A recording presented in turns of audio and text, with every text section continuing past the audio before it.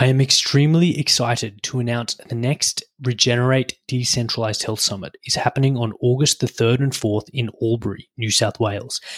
This conference brings together Australian and world experts on the themes of this podcast in a live format, allowing you to learn, connect, and participate.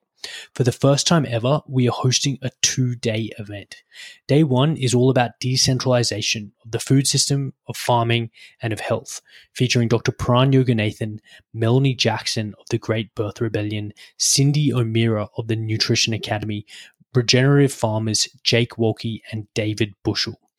Day 2 is all about light and health and is the most comprehensive day of talks on practical applications of circadian and quantum biology ever held in Australia. Featuring EMF expert Tristan Scott from the USA, quantum practitioner Kira Lee, light expert and Ricky Flow nutrition podcast host Cameron Borg, as well as yours truly. Stuart McWilliam will also be taking us through natural sequence farming, and there will be speakers panel discussions on both days.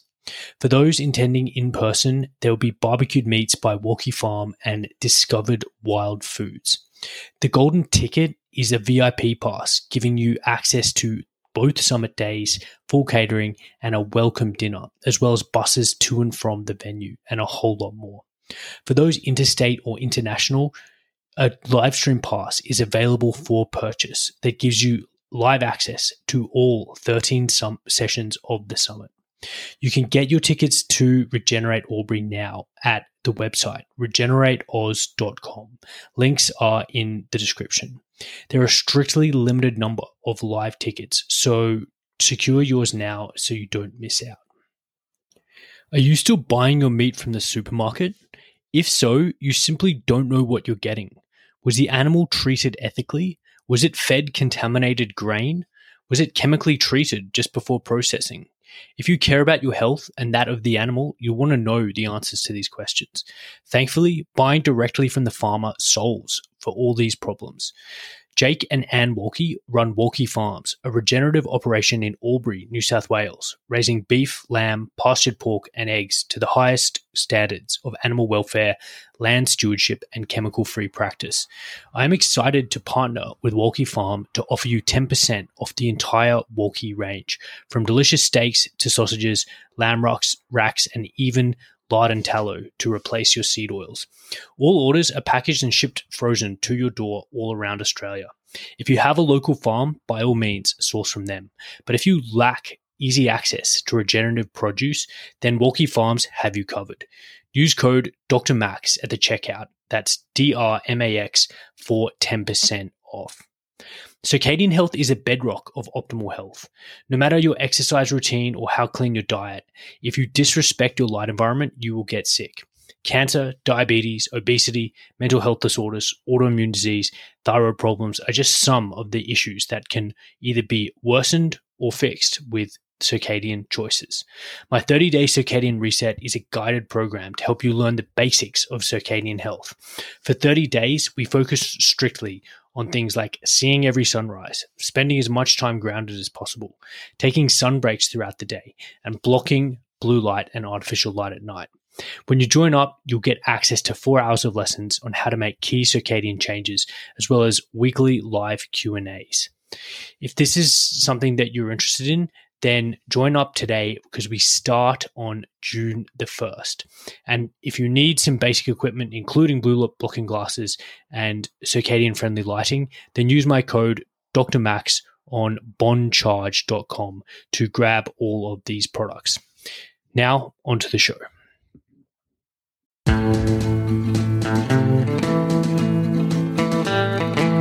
Okay, welcome to another episode of the Regenerative Health Podcast. I am sitting down with a very special guest, Dr. Anthony J. Now, Dr. J is what I consider the world leader on the topic of endocrine disrupting chemicals and their effects on human health. Dr. J is the author of a fantastic book titled Estrogeneration that outlines the harmful effect that these chemicals are having on our biology, and is currently speaking and consulting on the topics of the harms of endocrine disruptors. So, Dr. J, thank you so much for coming on the podcast. Yeah, thanks for having me, Max. Cool. So, look, this is a topic that not a lot of people really know about, but I think it's having quite a significant effect in a bunch of ways on perhaps one of the most critical aspects of our human function, which is our ability to reproduce. So, what if you're able to give the listener a really brief overview of what endocrine disrupting chemicals are and how they are having broadly a negative effect on our biology? Yeah, for sure. I mean, one of the problems with these chemicals is they act like estrogen. They act like hormones in our bodies. And these are synthetic man-made chemicals that our ancestors for thousands of years were never exposed to. And I say it's a problem right off the bat because they're not really toxic, right? Like if you have some cyanide or something and you put it in a dish that has some cells in it, it kills the cells, right? And so it's very obviously toxic. Or if you have some, I don't know, pesticide or herbicide, you can develop the toxicity on a little graph. The problem with a lot of these chemicals that I focus on is they don't appear toxic in conventional biological research. They look harmless, but they alter your hormones. They disrupt your hormones. They impact your sex hormones in particular. And that's obviously a problem, but it's hard to recognize that in our system, the toxicology system that we have set up. Yeah, and I mean, for the listener, to give a really brief overview of the biology, I mean, I like to think of our sex hormones as a really finely tuned orchestra or symphony, and we need the right doses of estrogen and progesterone at the right time of the month to ovulate normally. We need testosterone, which is the male hormone in men, to be signaling and to signal adequately to develop as our sex characteristics, to develop as men to produce high quality sperm. So these are hormones that are produced by our testes, by our ovaries, in response to signals from our pituitary gland and from our brain. And they, as you mentioned, Dr. J, they were for millions of years, we've evolved them to be acting in a very specific way. And then man-made industry comes along and we contrive all these chemicals that have uses industrially and otherwise. But as you say, they're having an effect of disrupting this really finely tuned orchestra and therefore having an effect. Is that how do you think that's correct, or how do you think about it? That's perfectly stated. And these hormones, just natural levels of testosterone, estradiol, estrogen, progesterone, we measure them in nanograms, right? Sometimes picograms, like 10 to the minus ninth grams. So 0.000000001 grams. I mean, that's the unit of measurement. So these things are certainly fine-tuned and the concentrations are super carefully regulated. And, nanograms per deciliter, right, in the American units. Now, in Australia, they use more of the European units. But still, the point is, super tiny doses. It's almost hard to imagine how small these doses are. And, of course, that can get disrupted readily if you've got a soup of chemicals that you're being exposed to every single day. If it was just once a week or something, yeah, it's no problem, right? I mean, your body gets a little disruption and kind of bounces back from that. But the problem is it's not just every day. It's actually multiple chemicals every day. And that's what I focus on, because a lot of researchers, they only study one of the chemicals, and they develop 10 years of research surrounding just one endocrine disrupting chemical. That's fine for that scientist, right? Because it's interesting and they give talks and lectures on it and they stay in their academic bubble, they stay in their lane. But the problem is people like us that have kids or just want to live a healthy life or want to have energy and sex drive and fertility and not depression, not breast cancer, right? Breast cancer is up 250% since 1980. Fertility has been setting records, declining every year. For infertility, we're setting records. So the point is, these things have a lot of impacts, and people like us that want to be healthy want to recognize, like, what are all the chemicals? Not just one of them. We want to know the whole soup. And then we can start to work on avoiding them. And sure, we're never going to be perfect because you're always going to have exposures in our modern culture, and that's okay. but at least we can do some obvious things. Part of it's just the recognition, right? Like once and you know this probably because once you started raising your own level of awareness around these chemicals, it changed the way you think about things. Mm. You're like, well, I could buy this water, but this one's in plastic, this one's in glass. Well, I'm going to choose the glass. And 10 years before that, you may not have even thought of that. Yeah. And I'm really looking forward to diving in for the listener and explaining exactly which chemicals exist and where they're found. But I really want to emphasize that point that you made earlier, which is, if you dump a bunch of like paraquat, someone drinks paraquat or cyanide, that is directly cytotoxic. It will directly kill the cell then and there. It's, game over. Like the cyanide blocks your mitochondria's ability to function on a very, very fundamental level. And that will kill the cell. But what Dr. J is saying is that this is like a hidden, like a trap. It's like a hidden time bomb almost. It's really insidious because the chemicals, these endocrine disruptors themselves, aren't necessarily killing the cell per se, but they're just simply putting that spanner in the works such that the organism in totality can't perform its normal endocrine and reproductive functions as normal. So it's very like insidious type of toxicity that we're dealing with here. Correct. And it's at such a tiny dose. 50 years ago, we weren't even able to measure a lot of this. And now we do, but we still don't have lab tests. People are always asking me, like, what's the blood test that I need to go to ask the doctor about to check for BPA or phthalates or parabens or whatever the thing? Well, they don't have them. They don't exist. They have them in research labs. We can do these research studies and you'd be shocked by how many people. It's basically everybody. It's like over 95% of people have most, if not all, of the top 10 list in my book that I write about in their bloodstream at a pretty high, surprisingly high dose. And not only do they go through your intestinal lining if you're drinking water that's in plastics or whatever, but they also go through your skin. And so we'll talk about all of that because, just people, like I say, the recognition is the first step. Yes. And I work in family practice and I see patients, and commonly I'm seeing, often I see young women and they're suffering from quite bad endometriosis or polycystic ovary syndrome.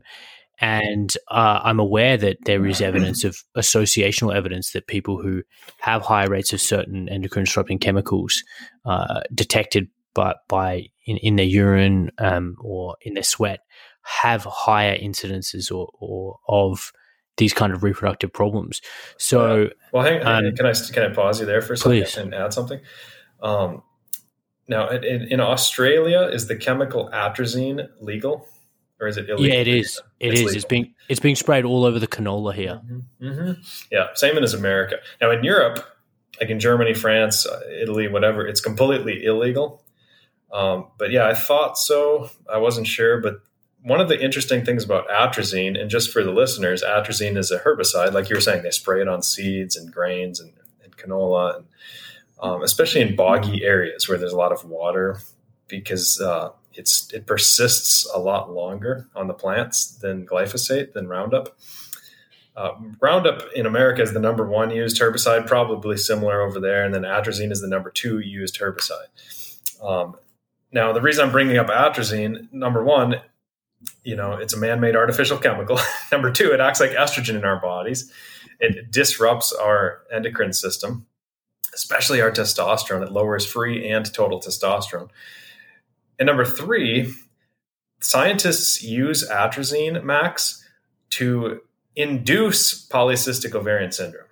If you want to study PCOS, you give a mouse a pretty high dose of atrazine and you get PCOS. And then they try and develop drugs to cure polycystic ovarian syndrome. And it's like, well, let's focus on preventing it from the start instead of giving it the things and then trying to reverse it, right? Incredible. And atrazine could be a podcast on its own, but I talked to an agronomist, David Bushell. For the listener, they can check out my earlier episodes.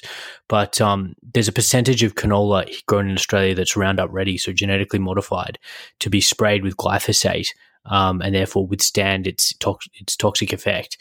But a proportion of non-GMO canola exists as well, and atrazine is very, very commonly sprayed on that canola.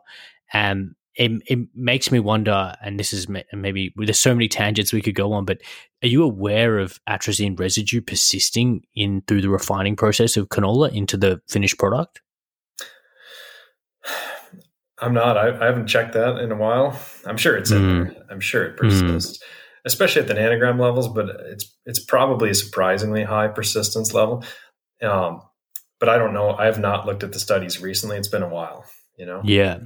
But it even persists in cow blood. Like when they do feedlot studies on cows, they find outrageous amounts of atrazine in their blood just from the corn.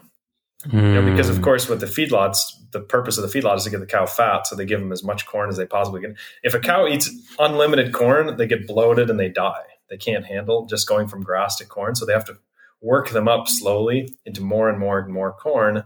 And they said these giant feedlots, and they've checked they've checked the blood. And again, I mentioned this in my book. I have the specific numbers in my book. And it's like, just as a reference, right? I don't remember the exact number, but I know very close to the exact. Like in humans, for me and you, Max, our testosterone, let's say, is probably about 700.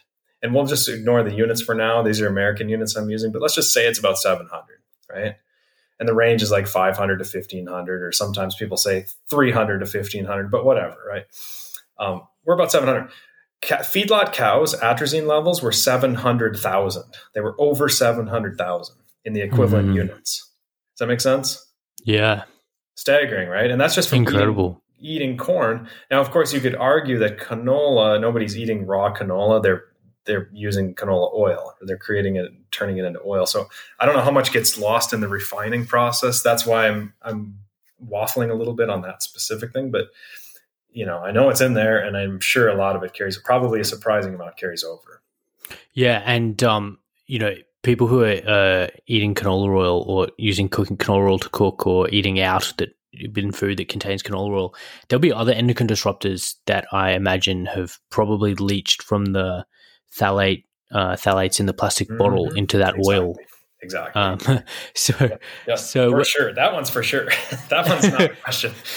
So whether or not the atrazine's getting through, you're definitely being exposed to other forms of endocrine disruptors, which are the phthalates lipophilic or fat soluble? Oh, yeah. For sure. Yeah. Oh, so phthalates are a category of molecules that, once again, they disrupt your endocrine system. They particularly mess up your testosterone, and they act like estrogen in certain cases. The problem with phthalates and parabens, by the way, and they're both found in fragrances, and phthalates are especially used in plastics, but they're actually a category of molecules, so they're not just one thing. So it'd be a lot easier if it was just phthalates, right? If phthalate was just one thing, or if parabens were just one thing. But there's methylparaben and propylparaben and butylparaben, right? There's hundreds of different parabens, and there's hundreds of different phthalates. And then once they get into your system, your body breaks them down into metabolites that can also disrupt your hormones. And then it's another layer of complexity. And then the question is, well, have we studied the metabolites? And the answer is no, because we haven't even studied the original parent compounds in most cases, right? Because there's so many of them. They kind of study the top one or two, and those one or two are, of course, disconcerting. They're very scary in terms of what they do to long-term health. And it's sneaky. It's just like disrupting your hormones a little bit over a long period of time, but you're not going to pick it up in a 6-week study, and it's not toxic. But, all of a sudden you see weight gain, and you see depression, and you see, infertility, like we're talking about breast cancer, low testosterone for men, and on and on. And, even immune system dysfunction and blood clotting issues get amplified with some of these chemicals. So there's a lot of very specific health issues that you can watch for, but most of those don't happen overnight. And most of the studies have not, they haven't accounted for a lot of that because there's such short-term studies. Yes. And look, what you're saying is really reminiscent of a talk I did with Tucker Goodrich on seed oils. And he was making the point that the exact same case exists with the breakdown products of linoleic acid, which is the polyunsaturated fatty acid in most seed oils that can vary in percentages, but is one of the chief PUFAs in these oils. And their breakdown products, the ones that we know a lot about, like 4-hydroxynonenal and the HODE type compounds, they're toxic. But as you say, there's ongoing breakdown of the compounds themselves, and the toxicity exists, all the way down. And we just simply haven't got our heads around the exact toxicity of those metabolites and perhaps how they're interacting with other compounds in the body. So it really points to this idea of insidious, long-term, cumulative damage and harm that's being done by exposure to things like these endocrine disrupting chemicals. Before we leave atrazine, I wanted to make the point that, as far as I was aware, the initial discovery of the endocrine disrupting effect of atrazine, the chemical, was in animals, because they noticed that in wild animals, I believe it was in the US, maybe perhaps alligators or other forms of amphibians were having reproductive problems and were developing agenesis or sex changes in with their sex organs. Is that correct? Yeah, because those animals live in the water. So atrazine, especially with frogs and animals that live in water, absorb a lot more through their skin just constantly. And it's, again, surprisingly low doses. You can convert a male frog into a female by just having them in water that has atrazine, and it's unbelievably low doses, like to the point where it's almost undetectable. Wow. But it does alter the reproductive organs, and sometimes it's not as dramatic as changing a male into a female. Sometimes it just changes the way their brain works, or sometimes it shrinks the male or sex organs a little bit, or something like that, right? Anogenital distance is what Shauna Swan does a lot of research. I don't know if you've heard of her with their book, but yeah, I mean, there's a lot of that. And they used to call it male feminization in scientific research. They would call it male feminization, and now it's politically incorrect. So nobody wants to touch it. Nobody wants to talk about it. Now, I talk about it publicly all the time, but I'm fairly independent. Most scientists that I talk to that have PhDs and do research on this, they don't want to talk publicly about it, but they're happy to tell me, like, of course this is happening. Of course this is a huge problem. And of course this is chemical by nature. And, and that's what you see in the culture in the past 20 or 30 years, right? I mean, if you're measuring testosterone levels, you see them declining. And once again, it's not just atrazine. It's not just phthalates. It's not just parabens. It's not just, methylbenzaldine camphor in the sunscreens, or the avobenzene, or the benzene compounds in the sunscreens. There's the soy, right? There's so many things. And when they do these studies with soy, I know it's a little off topic, but soy is another one that acts like estrogen. All the scientists agree it acts like estrogen. Nobody debates that. What they try and debate is whether it's good for you or bad for you. But everybody agrees it's acting like estrogen, in some cases disrupting your hormones. But the problem is, our bodies are so awash in all of these chemicals, it's hard to see the difference. Like if you're in most civilization, you've got so much plastic in your system and you put a little extra soy in there. It's like, well, it's pretty negligible in terms of the effects. But if you go up to Alaska and you find some native tribe, like the Eskimos or something, it's basically unethical to start dosing them with these plastic chemicals, right? And then if you or giving them soy isn't necessarily unethical in that case, but those are the kind of studies you'd probably want to see. But then you could argue, well, soy is not something that their ancestors did in that particular culture. So then there's the cultural genetics that come into play. So it's kind of complicated, So and nobody's willing to do those kind of studies anyways. But that's the kind of study you almost have to do to see these effects. You have to take out all the other ones. But most scientists they're not recognizing the soup. They're just recognizing one chemical at a time and researching one chemical at a time, because you spread yourself pretty thin. In research, most people focus on one thing. That's what you get your funding for. That's what you spend your life focusing on. You don't become an expert in 10 chemicals. You become an expert in one family of chemicals or something. So it's challenging. You see that the research can be hard. But my philosophy on a lot of this is, look, everybody agrees we're definitely overexposing ourselves to too many of these endocrine disrupting chemicals, and soy definitely acts like estrogen. Let's not add another one. Like, let's not continue to amplify our estrogenic response in our body, right? Yeah. That's my philosophy. Now, if people disagree and they want to do a lot of soy, that's okay. In fact, I don't, if people want to drink out of plastic, that's fine as far as that goes. I'm just not going to do it, and I do think there is long-term effects to that kind of behavior, but people can still do what they want to do. I'm not going to force them to make these kind of decisions, but I at least want to raise awareness that, well, here's what I think, and I've done a lot of research on this, so take it for what it's worth. Yes. And I like it that you brought up the soy example, because what it's illustrating is that there's multiple sources of endocrine disrupting chemicals. So soy is obviously a food source of endocrine disruptor, and it's a phytoestrogen, meaning that it's a chemical that's a plant-based estrogen. But we're obviously also getting endocrine disrupting chemicals from food via plastics, which are ingested.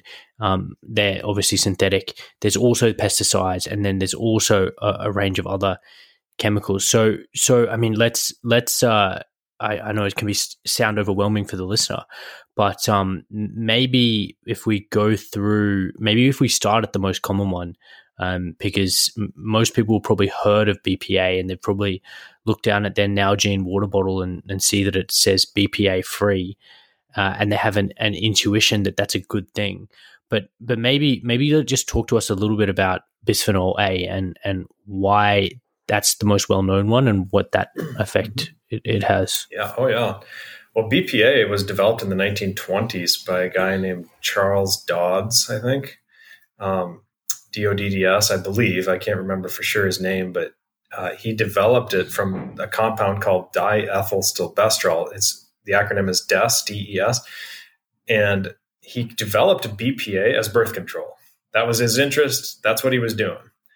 It acts like estrogen. Let's make it a birth control and make a bunch of money on it. But then they found other compounds like 17-alpha ethinyl estradiol that works better as birth control. So they switched gears and used that. But then they also discovered that BPA can turn into plastic. If you link these molecules together, it's called a polymer instead of a monomer. A monomer would just be one molecule. A polymer would be a chain of them together, of course. And what they spent decades doing publicly is telling people and convincing people that this does not leach. These BPA molecules are all linked together. They're polymers. They're not monomers. So they don't leach. It's okay. You can drink out of the water bottles and all this kind of thing. Well, and then they finally started doing research into it. And of course, this is 30 years into having these plastics readily available and publicly available. And by the way, some people still have these plastic bottles. If you look on the recycling symbol in the bottom of the bottle and it says number 7, that's probably BPA. There's a few other options, but 99% of the time, that's BPA. So anyways, when they finally started measuring the leaching, they find, everything it's leaching. It's leaching. Sure, it's polymers, but when you're making a polymer, you're always going to have free monomers in there. You're always going to have a few existing single molecules of BPA that end up leaching into the plastic, and that's what they find. And of course, they have major health ramifications. Like, for example, even children that have more BPA in their urine have extremely high levels of depression compared to children with zero BPA or low BPA in their urine. And that's a problem because children aren't supposed to have depression across the board. Like a 5-year-old kid or a 10-year-old child shouldn't really have depression. They don't have car payments and stress, and everything should be fresh and happy. You know what I mean? It's just, It's super sad when you see it in children. And that's what you see with more chemical exposure. So some of this stuff, it may or may not cause depression, but it may dispose you higher to depression, right? It may increase the disposition.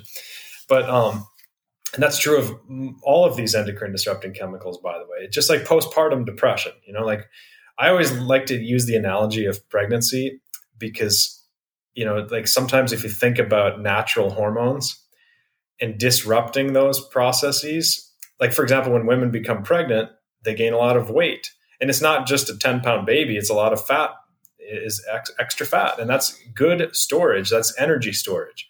And the same thing happens when you are altering your metabolism through these chemicals, you increase weight, and it alters your natural levels and this delicate balance that you have. And, a lot of people gain a lot of weight and they can't figure it out because they're told it's just about calories, but it's not just about calories. Their hormones are all messed up. And so that's another reflection of pregnancy, or a disruption of that process, or kind of a bastardization of that process, or something, a perversion of that process. And the same thing with postpartum depression. You throw your estrogen for a loop, suddenly you have depression, and the same thing can occur with a lot of these chemicals. And I know I'm getting off topic of BPA a little bit far, but anyways, BPA, what the companies did after it became just so apparent that it's terrible for you that they couldn't deny it anymore, they switched to BPS or BPF or different analogs, similar compounds to BPA that are just as bad. But they're just playing alphabet soup. They're just modifying the molecule a little tiny bit, kind of like they do with steroids in athletics. They make the molecule just slightly different so it doesn't get picked up on the drug test. Yes. It's a sleight of hand by these manufacturers, because there was obviously a massive ad campaign, and it entered the public awareness that BPA was bad. So the bottle branding simply just says BPA free, but it's obviously it's made of plastic still, and it's made with a modified molecule that is acting chemically in the same way as BPA structurally. That's why the water bottle holds water, and they're trying to or obscuring or not disclosing the fact that the BPS or the variation on BPA is actually having the same endocrine disrupting capability as the original compound that they're supposed to be replacing it with. Yep. So that's something for people to be aware of, which is, and maybe at the end of this discussion we can talk about actionable advice, but essentially not drinking from any form of plastic water bottle is always going to be the safest option. I want to emphasize a point that you made in terms of the mechanism of action of these endocrine disruptors, and what Dr. J said is that when obviously when a woman becomes pregnant, they physiologically put on a heap of weight, and that has a range of evolutionary advantageous reasons, probably because the women who didn't store a lot of fat and underwent a short fasting period or war, famine, died and weren't able to pass on their offspring. So there's obviously an advantage to putting on weight during pregnancy.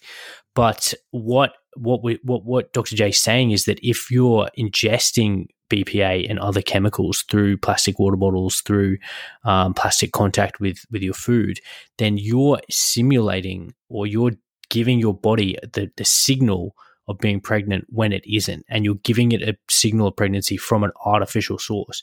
And what that means is that you might be putting on weight, not only by what you're eating, but what is contaminating your food. Because, when I first started this podcast, we were talking about the effect of processed foods and refined sugar and carbohydrates and seed oils, and they very much contribute to weight gain. But the fascinating thing that you're saying, Dr. J, is that if someone is ingesting BPA or an endocrine disruptor, that might be an additional reason why they're having hard to shift weight. Mm-hmm. Oh, it for sure is. Yeah. In fact, you can do these animal studies, and I've done them, and I've seen research. And of course, I cited this specific study in my book, but my favorite study is a rat study where they had two groups of rats, and they gave them the exact same calories. Now, you can't really do this with people because people cheat on their diet and they don't tell you, and they're not very honest. They're eating ice cream at night or something. But yeah, so with animals, you can literally give them the exact same calories, exact same environment. The only difference between the two groups of rats was one of the groups, they had low dose atrazine in their drinking water. So it kind of goes back to the atrazine discussion we had. And the reason I emphasize low dose is because this is the type of dose that people get in their drinking water if they live near fields that are being sprayed. It wasn't some crazy high toxic dose or something like that. They were trying to imitate just the hormone disruption that humans actually get. And what they found was the group of rats, again, same calories, the group of rats that had the atrazine, they were obese. They gained a bunch of weight. The other ones were totally normal. And sure, maybe if you cut the calories in that atrazine group, at some point they're going to lose weight, and at some point they're going to look similar if you starve them, but then they're going to be tired all the time, right? And it's just not going to be good for them. When instead of focusing on the calories in a situation like that, you should be focusing on the hormones and the endocrine disruption. Yeah, no, it's fascinating. And look, there's so many overlapping and kind of interwoven issues here. And the delivery, as we mentioned about the canola oil and the phthalate chemicals that are leaching into it, is that so commonly it's people are getting triple, quadruple whammy. They're drinking the water with the atrazine. They're eating the deep fried donuts and fries in seed oil that's obesogenic in itself, rich in linoleic acid and 4-HNE, and then they're getting the phthalates. So, and then they're under blue light and they've got a disrupted circadian rhythm. So we're just emphasizing, or I like to emphasize how there are so many overlapping factors that are contributing to people's poor health, and this is just simply another one of them. And the research too, the confounding variables in the research oftentimes that are overlooked is the plastics. So sometimes you see these scientific studies on olive oil and they say, look, it's terrible for you. It's causing all these problems in these animal studies. And then they have other studies that say, look, it's amazing for you. It causes all these health benefits and no problems. And it's like, well, what's the difference? Well, they usually don't reveal this in the studies. You can't find this level of nuance in the actual study. But if you work with animals like I do, and like I have for decades, like mice studies and rat studies and rabbit studies and all this, you realize a lot of the researchers bringing in plastic tubs of olive oil, and then other ones are just going to the store and buying glass vials of it, and there's not a lot of consistency there, and there's not a lot of openness about where they're getting their sources and what containers these are in, because that's a variable and it's an important one. And I think that modifies a lot of the research. It changes the results on some of these studies. Yes. And I wanted to go back to, you mentioned Dr. Shanna Swan, and she wrote a great book called Countdown, which describes the various effects of different endocrine disruptors on human fertility. So obviously we're making the point a lot in terms of animal studies, but for the listeners out there who are thinking, okay, but what about in humans? What one point I would say is that the endocrine system in mammals is highly conserved. So if you're getting endocrine disruption in a mouse study, then that's very applicable in my mind to humans. But the work of Dr. Shanna Swan, looking at basically the distance between the anus and I believe it was at the base genitals. of the genitals. Yeah. So the distance, that perineal distance, is affected in children whose mothers have various types of endocrine disruptor exposure. And then they correlated that to the fertility of that offspring, of that child later in life. So that was a very interesting, she's done very interesting research to prove that, or highly suggest that the ingestion or the exposure of these chemicals in humans during pregnancy affects fertility later in life. And you mentioned diethylstilbestrol as the precursor chemical to BPA. That's basically the archetypal endocrine disruptor in the medical field, because that caused that was basically used, I believe, between the late 50s and even up to the early 70s or mid 70s, maybe. Yep. For what was the indication? Was it preterm eclampsia for a little bit, but some of it was just morning sickness, so it was very common. Yeah, okay. And essentially, what it caused was what's known as a incredibly rare vaginal clear cell adenocarcinoma, which is an incredibly rare type of vaginal cancer in the daughters of the women who took it during pregnancy, which was unheard of prior to the use of this drug. And I believe that subsequent generations have also had reproductive abnormalities, indicating a transgenerational effect of these drugs. So maybe you could talk a little bit quickly about this idea of epigenetics and transgenerational effects, because I think that is a topic that is incredibly interesting and relevant that no one's really mentioning. Yeah, for sure. And by the way, Shauna Swan wrote her book in 2021. Mine was in 2017, and I cited some of her work. Oh, wow. So she mostly focused on phthalates, and I focused on phthalates and 9 other chemicals, right? Mm. But she talks about the epigenetics. I do too. I spent a whole third of my book, a whole third of it was on epigenetics. And the analogy I like to use for people that don't understand epigenetics is musical notes. Because if you have a melody for a song, in America, Mary Had a Little Lamb, that's just your genetics. That's just very basic. You can pass that to somebody else. They play the same song. It's not super complicated.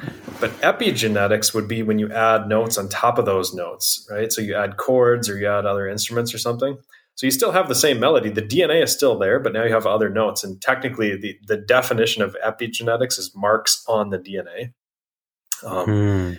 That's the old school definition. I mean, it's a little more complicated than that, but it's physical marks on the DNA, usually methylations or ubiquitinations or summolations or something. It's physical chemical marks. And sometimes it's marks on the histones or sometimes it's marks on other things too that get passed on. But the point is, just think of it as musical notes. The melody is the DNA. The epigenetics are the other notes on top of those notes. Again, the most important thing is that gets passed on. You can pass that on. And that's changing. Your DNA doesn't really change. The epigenetics definitely changes all the time. So you can actually pass on better epigenetics or you can pass on worse epigenetics. And I think the other thing that's interesting that hasn't really been proven yet, but it's super interesting, is the epigenetic marks are usually on the letter T, I believe. They're on one of the specific base pairs. And that's the base pair that gets mutated the most frequently. And I think epigenetics drives a lot of long-term mutations, meaning initially it's just epigenetics. It's just marks on the DNA, but eventually it turns into actual genetic change. Does that make sense?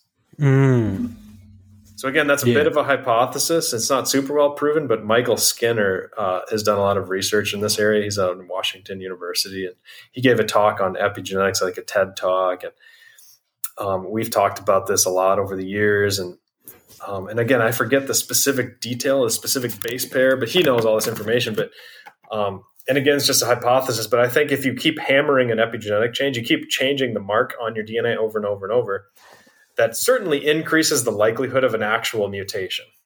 And that mutation can literally ingrain that epigenetic mark into the long-term DNA. Because the difference between epigenetics and genetics is the genetics, it's much more thousands of years scale, whereas the epigenetics is more decades, Yes. Yeah, and I mean, the way I think about epigenetics is it's a way that we evolved making changes to increase the likelihood that our children and our descendants would be able to survive in the environment that we are currently living in. Mm-hmm. So obviously our genetic code can't change generation on the short time scale of 1 or 2 generations. But if we get exposed to a heap of certain environmental changes or certain amounts of foods or different nutrient profiles, that causes epigenetic changes so that our children are better equipped to survive in the world that they're coming into. Yeah. The problem... Have you ever heard of that mouse study where they did with the rose smell or the rosebud smell? No. Yeah, just to illustrate exactly what you're talking about, they had these mice, and this is a little bit unethical, but they had mice where they gave them electric shocks if they smelled rose flowers, like rose essential oil or something. And then if they didn't smell it, they didn't give them electric shocks, and literally several generations later, those baby mice that weren't even given electric shocks, there was only one generation given electric shocks when they would give them rose, hit them with electric shocks. Next day, they would give them a smell, this essence of rose, the smell of roses or something like this, electric shocks. And then that was it. And then literally several generations later, the mice when they would smell roses, they would have a cortisol response. They would have a stress response from smelling roses, 0 electric shocks for several generations. Wow. Mm-hmm. Absolutely incredible. Mm-hmm. Yeah, so it does impact our ability to transmute changes through generations, right? To basically communicate important changes through multiple generations without the DNA physically changing. And, I mean, it's so incredible, and it explains things like, multi-generational traumas, and you can imagine how emotional stress would also leave an epigenetic mark on subsequent generations. But what it also is relevant for is endocrine disruption, which is, as we talked about, if you're exposed to diethylstilbestrol, or perhaps even the combo of phthalate and BPA and atrazine that most people are probably getting today in Australia or in America, then what are you doing for that child or your child's ability to reproduce? Are you, I would suggest, and maybe you would too, Anthony, that child is going to have a legacy of fertility issues because of the exposures of their grandparent or their great-grandparent. Yep. And they're going to blame themselves, right? Unless they're educated on this, which is frustrating because, a lot of times the grandparents are healthier than the offspring in these animal studies when you have these exposures. And so if the grandparents say like, hey, I used to drink out of plastic all the time. I used to do fragrances all different types of weird chemical fragrances that were artificial, synthetic. And I was fine, right? So look at me, therefore I'm fine. You should be fine. Something else is wrong with you, right? That's usually kind of implied. And in reality, it can amplify in the future. And the other thing about epigenetics in the context of sex hormones are unique compared to a lot of hormones. Like if you have insulin or something, which is a hormone, it doesn't go into the cell. It sticks to receptors on the outside surface of the cell, and then those receptors get triggered and amplify a response inside the cell, but it never goes in the cell. Whereas testosterone, it actually goes into the cell. That's unique, right? Estrogen goes into the cell. Progesterone, like sex hormones, go inside the cell, first of all, right? And a lot of hormones don't do that. And number two, they don't just go into the cell, Max, and I know you probably know this, but they go into the nucleus. The nucleus has its own membrane. Our cells have a membrane around them. I always call it a pillowcase. But our DNA actually has its own pillowcase. It has its own membrane. And almost nothing goes in there. Like that's a really stringent area that you don't want to be messing with. So the cells don't allow anything to go in there hardly. But estrogen, testosterone, sex hormones go into the nuclear membrane. They go through that membrane, meaning they're particularly impactful for epigenetics. They're right there. They're acting on your epigenetics in a direct way instead of an indirect way through the outside of the cell. They're right in there. And so, of course, you're going to expect to see a lot more dramatic epigenetic changes when you start manipulating sex hormone levels, start altering sex hormones of any type. And it goes back to that delicate balance that your cells are expecting, and then you're disrupting that. So that's honestly the biggest red flag in my whole book, and my whole focus when I talk is to focus on, look, it's not just me and you, it's future generations amplifying this response. And that's a lot sneakier. Number one, it's sneaky because it doesn't look toxic, right? If you do research studies, it doesn't even seem toxic. So you get the governments and things saying, look, it's not even toxic. So that reassures people. So then people are doing that. And then number two, nobody's talking about the multi-generational impacts, which are even more problematic because they're even more sneaky. And anytime you have something sneaky with humans, it's usually ignored. Right? Yeah. Unless your house is burning down, you pretty much ignore the problems that are long-term. It's just human nature. Unless you're very well educated or you're, highly motivated in relation to your health or your ancestors, right? You want to pass off good genes or whatever. You're really motivated. It's difficult, man. It's a challenge. It's so fascinating and so insidious because, as you said, it's not something that's obvious enough that people are jumping up and down about, but it's truly kind of civilization ending problem. It's like a slowly creeping, poison, and just attacking that fundamental ability to reproduce.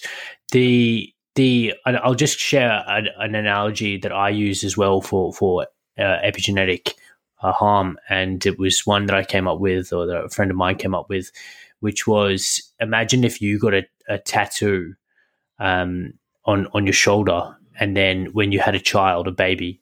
That kid came out with a tattoo on it, but not only, like, you might just get a tattoo on your shoulder. But what if the baby came out with a sleeve tattoo? Wow. And then his baby came out with full body tattoos. Oh my gosh. Like that's a visual analogy for people to think about epigenetic harm, because what Dr. J and what we're both saying is there's evidence of cumulative epigenetic harm. So it's like the genome's taking a battering on the first generation can handle it, and the second generation there's decreasing, and third generation decreasing ability to there's less and less insult needed to provoke more and more disease, I think. Yep. So in the tattoo example is especially funny because the positive side of this whole thing is we can alter our epigenetics in a positive way, right? So if you use a sauna, for example, that improves your sex hormones, right? You get out and exercise, that improves your sex hormones, improves your epigenetics, and you're passing on better epigenetics. And the irony with the tattoos is, if you get out in the sunshine a lot, tattoos fade away. Sunshine helps to break down tattoo ink. And so you can make an argument that, look, you can erase these tattoos, right? Even though they're getting larger, you get out in the sunshine and break that ink down, and your body breaks it down. Your body doesn't see it as a positive thing to have a tattoo. It sees it as a toxin, basically. Sunshine helps to clear that, break it down in smaller pieces, and helps your body flush it out. So you can do that too. But it always starts with avoidance, right? Like when we talk about practical ways to kind of work around these chemicals, I would say just classify plastics as most likely problematic. Sure, there's some plastics out there that exist that don't have estrogens. You can find like plastic number 5 and things like that. And some of them are made from corn, and they are estrogen free. It just costs a little bit more, so most companies don't use these. So just generally be skeptical of plastics, especially liquids in plastic. People are always asking me, what about this food and what about that food? It's like, hey, if it's a solid food in a plastic, it's fine. There's no leaching in solids. It's the liquids, especially the oils. If you have oils that are in plastic, there's much more leaching than in just regular water. And if you heat it up, it's even worse. You see, so there's a scale, there's a grade or a gradient. But plastics are always a problem. And then the fragrances. I always tell people, look, you got to change your personal care products. Most of these fragrances are nonsense. They're full of petroleum-based artificial chemicals that disrupt your hormones. Some of them haven't been studied at all, so I'm just hypothesizing here. But some of them have been well studied, and they're definitely endocrine disrupting, right? And so fragrances and filter your drinking water. That's how you start, Yeah. I think it's simple. Yeah, great points. And I like to take patients. I'll open up. There's a great website called EWG, and they've got a database where you can put your care products in and get a rating out of 10 about the presence of nasty, harmful chemicals. Yep. And look, you can type in something, a very, very common fragrance that many young women would be wearing, like, I don't know, Marc Jacobs Daisy or something like this. And you put it in the database, and it's got a 10 out of 10 rating. It's red warning signs. And because it contains phthalates, they've got, and I believe the phthalate is being used as an artificial fixative for the fragrance. Yeah. Previously, they used whale vomit back in the day, but that was too expensive. So they found a synthetic version, and it's potently endocrine disrupting. Yeah.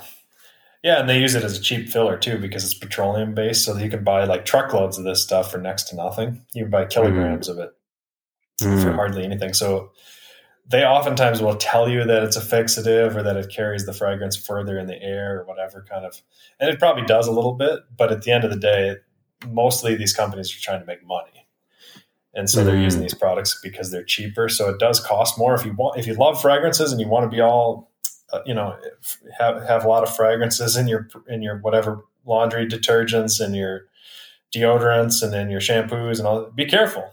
A lot of those you have to spend more money. It's just the way it is. I just go fragrance free most of the time, with almost everything. That's a very safe way to do it. And the other thing is sunscreens are usually a problem. There's a lot of problematic sunscreens. There's good ones out there. They do exist, like zinc sunscreen, perfectly fine. But, a lot of sunscreen has estrogen mimicking chemicals.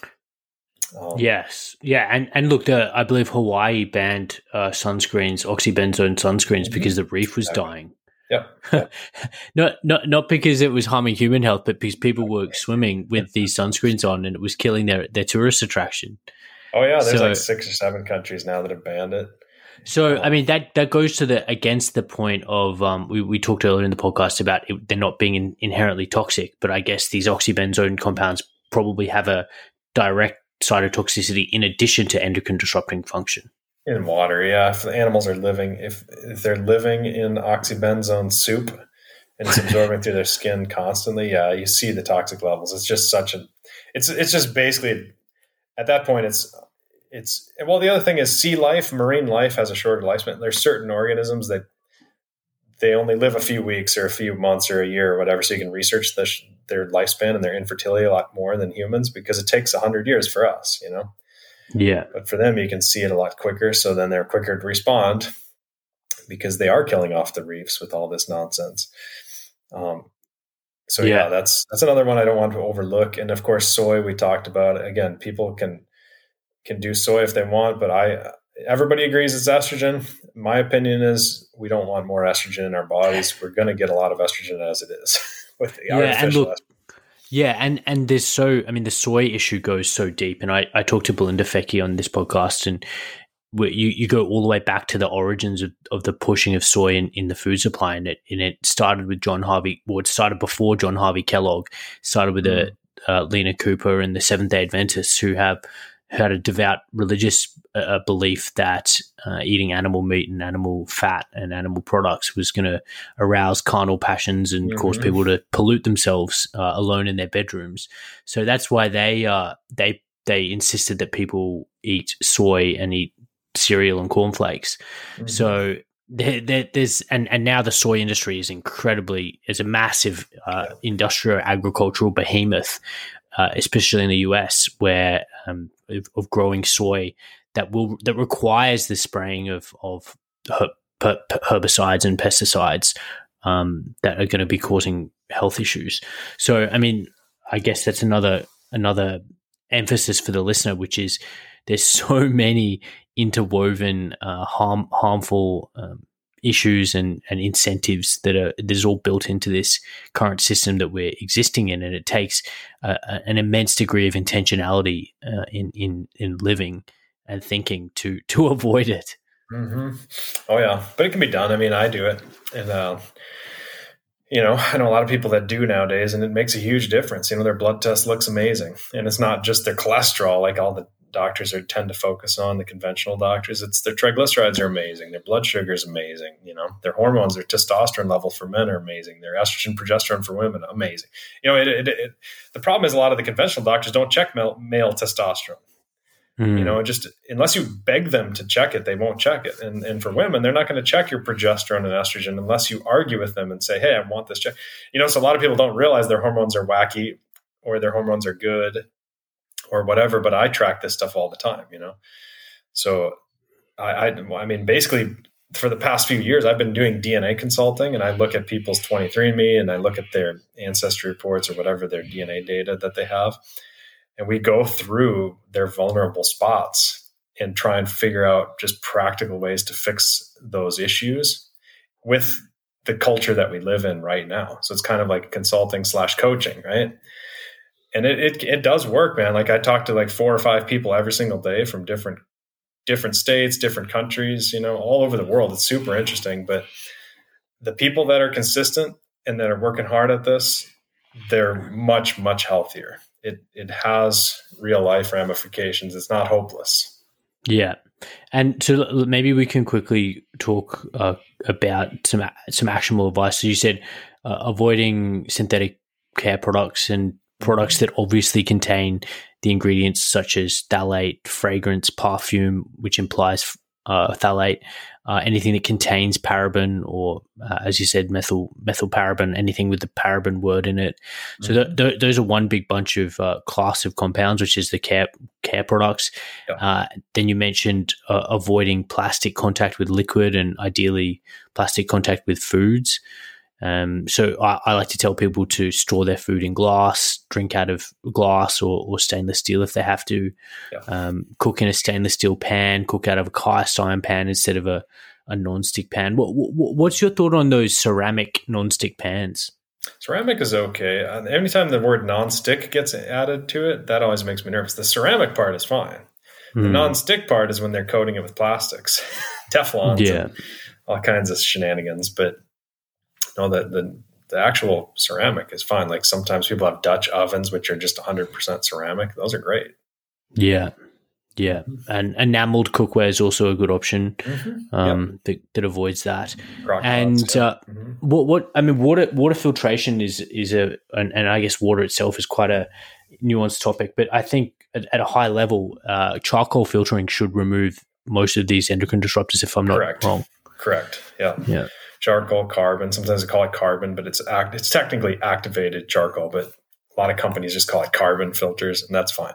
But yeah, almost all of them have it, by the way. Like you can just get a standard Brita filter or something, just a standard water faucet filter that's inexpensive, and it will have activated charcoal in there. So I encourage people to do that. You have to do that today in our culture. All the plastic piping, the water is piped through just to get to your house. That's a problem.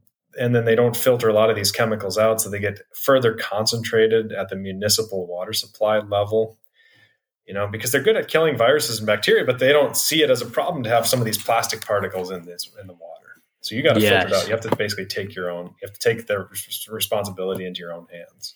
Yes, and I make that point that municipal water historically has been intended or optimized for removal of biological harm, which is parasites, protozoa, bacteria, but they're not looking as fine with a fine tooth comb at herbicidal contaminants, or in some places that recycle their water, the presence of pharmaceutical drugs contaminating at trace levels. Well, on the while I've got you, I mean, on the topic of hormonal birth control, what's your take? I mean, if we're thinking about some of these endocrine disruptors, they have potential for increasing the risk of ectopic pregnancies and kind of premature ovarian failure. When you look at some of the data about BPA, the synthetic estrogens don't seem to have those same type of risks. Maybe an increased risk of a small increased risk of breast cancer. What's your take on the synthetic therapeutic use of hormonal birth control in terms of endocrine disrupting and health? Yeah, it's genetic, right? I mean, some people, when I do DNA analysis, I'm just looking at SNPs, right? Like 23andMe has 700,000 SNPs. It's not trivial. It's a lot of data. And I have my own software to analyze this. So when I look at people's genetics, I'm actually looking at a whole panel of estrogen genes, like their estrogen receptor alpha genes and their estrogen receptor beta genes, right? Because alpha and beta are the two estrogen receptors, for example. And one of those is very positive and one's very negative in terms of activation. If you're hyperactivating your alpha receptor, you're going to have a lot of health problems.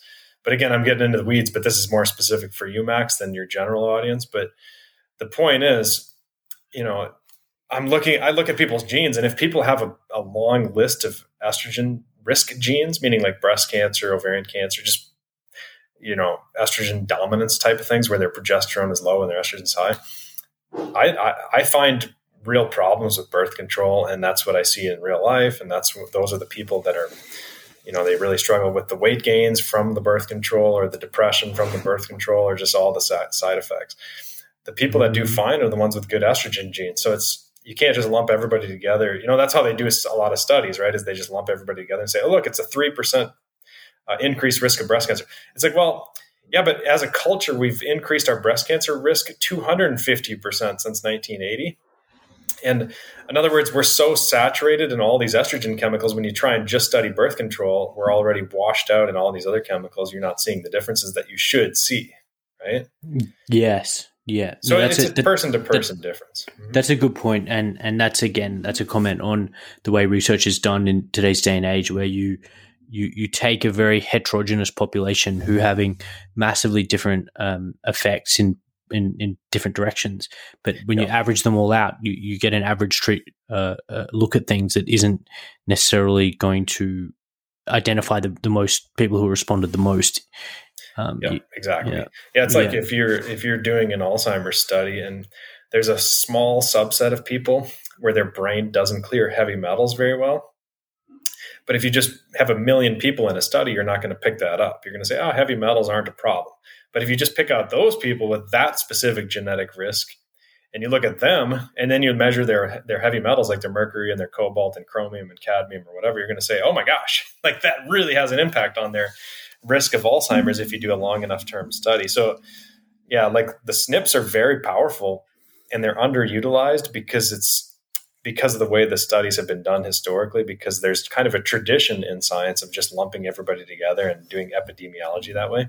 Yes. And governments like that because it saves them a lot of money on medications and things, right? If you just do enough epidemiology, they save a lot of money when they have government run healthcare.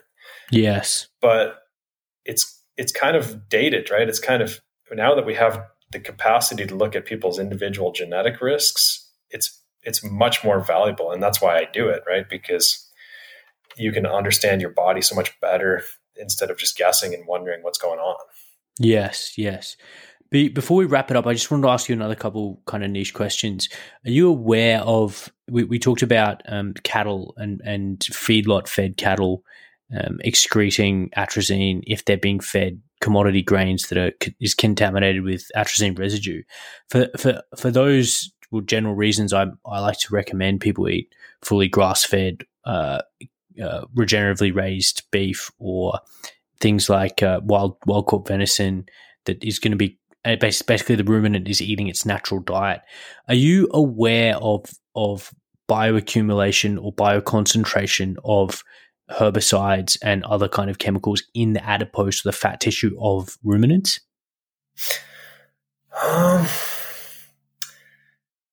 Yeah, I mean, yeah, for sure. I mean, it's even in animals that, yes, but it's even in deer and things, because a lot of the deer are eating atrazine sprayed corn. There's been some more recent concern about hunting, because the idea is like, because me personally, I hunt. Right? In America, a lot of people hunt. It's kind of a tradition, especially because in my area, you can shoot unlimited deer. I can just keep buying more licenses and keep shooting deer. And so I can literally shoot 100 if I want to and donate them to soup kitchens and things and feed homeless people. Cool. And I do some of that, but for the most part, I just use it for my own personal source of regenerative food. But then I try and hunt in areas. I go out of my way to hunt in areas that where the deer aren't just living in a cornfield. Yes, yes. Because those ones have been shown to have higher levels of atrazine and things, but it's ironically not as well studied as a lot of the predators, because the predators, of course, when you work it up the food chain, it gets more concentrated. And then when it's more concentrated, it's more the cancer causing doses and the doses that are causing actual toxicity, not just hormone disruption. Yes. And look, we haven't even talked about glyphosate, because I believe glyphosate, obviously it's having its main negative effect by disrupting the shikimate pathway, which is a bacterial metabolism pathway. But I believe it also has an endocrine disrupting effect in humans, other than nuking your gut microbiome. Yep, it does. In fact, I didn't write about that in my book, and I wish I would have, because the research was so new when I was writing, I didn't realize it. And I had a hard time understanding, why does glyphosate act like estrogen? It has an estrogenic impact too. Like if you look up soy and glyphosate and estrogen on PubMed or something, you're going to find a lot of studies. But the molecule does not look anything like estrogen. But if you make it a dimer, glyphosate, as you know, it chelates metals. It sticks to metals, right? Like zinc and magnesium and cobalt and chromium. And once it's linked to a metal, once it's chelated to a metal, it can form a dimer where there's two glyphosates on a single metal, and that starts to look like an estrogen. You see? Wow. And so as a monomer, it kind of evaded me because I couldn't see it. I couldn't believe it was acting like estrogen, because it just doesn't look like estrogen. You know what I mean? But as I recognize now, it's forming these multi-complex chelation complexes, and that's how it's triggering the estrogen receptor, and it's doing other things, like it's an antibiotic, like you're saying. And there's a researcher from MIT, I forget her name, but Stephanie Seneff. Stephanie, yeah, she's pretty famous because she's done a lot of research looking at glyphosate acting like glycine and actually incorporating into the ligaments and tissues in your joints where you have a lot of glycine. In fact, there's a study where they show that in animal ligaments, there's all this, there's a ton of glyphosate. And it's like, well, how does that it shouldn't be even after you wash out the ligaments, it's built into the ligaments. Well, it's because it's replacing the glycine. So there's a lot of aspects to glyphosate that are real problematic besides just the estrogen. Yeah. Well, that's a really deep conversation. Are you before we wrap this up? And again, this is I'd like to get your thoughts on it. I interviewed Dr. Jack Cruz, who's I'm not sure if you're aware of his work. He's very much talks about the impact of light in health and describing a lot of or ascribing a lot of the disruption in perhaps precocious puberty and other forms of reproductive harm to the light environment and excessive exposure to blue light. And I had a quick look at this, and I had a quick look at specific rat studies, and there was some good evidence that exposing rats to blue light environments did induce an earlier puberty. So are you aware of the circadian effect of on fertility, is in addition to things like estrogen-like chemicals? Oh, sure. Yeah. And lack of exercise alters your hormones, right? Like lack of magnesium, lack of minerals. There's so many aspects to it. And a lot of people are getting hit by all of it, right? Yes. Yeah. So, I mean, but at least the knowledge is out there, like people that are kind of becoming more independent in their thinking and just listening to podcasts and educating themselves, you can go a long ways. It's very impressive how educated people are becoming independently. I mean, the takeaway the takeaway point is simply, and I like to use an ancestral lens, which is, adopt a lifestyle that's as much as possible that's free from the type of exposures that didn't exist when we evolved. And blue light fits into that category, and atrazine, bisphenol A, phthalate, and diethylstilbestrol and everything else also fits into that category very strongly. So exactly. It's a good philosophy. No, that's the way to do it. That's exactly what I talk about in my book too. I mean, if you weren't doing it, it's probably your gut bacteria probably aren't going to recognize it. Your body, your genetics is not going to be adapted to it. Yeah. Look, I'm really fascinated, and I really appreciate all your work, Anthony. I think this is such an emerging and under-talked about field, and maybe even the interaction of herbicides and the effect that these industrial herbicide contamination of the human food supply, I think is another emerging field that's going to get more recognition in the next decade. But really appreciate you coming on. I really think maybe we need to do another episode where we can go into the weeds a little bit of each classes, because we talked about pesticides, phthalates, parabens, and BPA, but we didn't really talk about PFAS, the perfluoral and polyfluoroalkyl substances. We haven't talked about the endocrine disrupting effect of heavy metals. So there's a lot we actually haven't talked about that I'd like to get your thoughts on. So maybe I could get you on again sometime. Yeah, thanks, Max. Appreciate it. And well, and I'm impressed with your knowledge of all this stuff and the terms and everything else too. Most people, they're not nearly as familiar with it as you are, so that makes it more interesting. And hopefully we didn't lose too many people talking about some of the technical stuff. Yeah, to the listeners, if you made it this far, then well done. We got a little bit technical at the end, but I've had some burning questions on my mind for probably a couple of years now, so I got them out today. But we'll have to talk again. So thank you so much, Anthony. I really appreciate your time. All right, take care. Cool.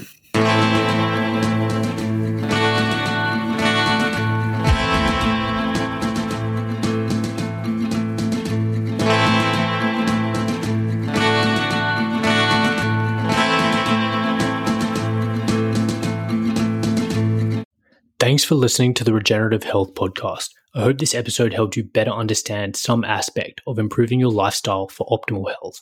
If you enjoyed this episode, then share it out with friends and family. Leaving a 5-star review on Apple or Spotify podcasts also helps spread the message. Thank you, and see you next time.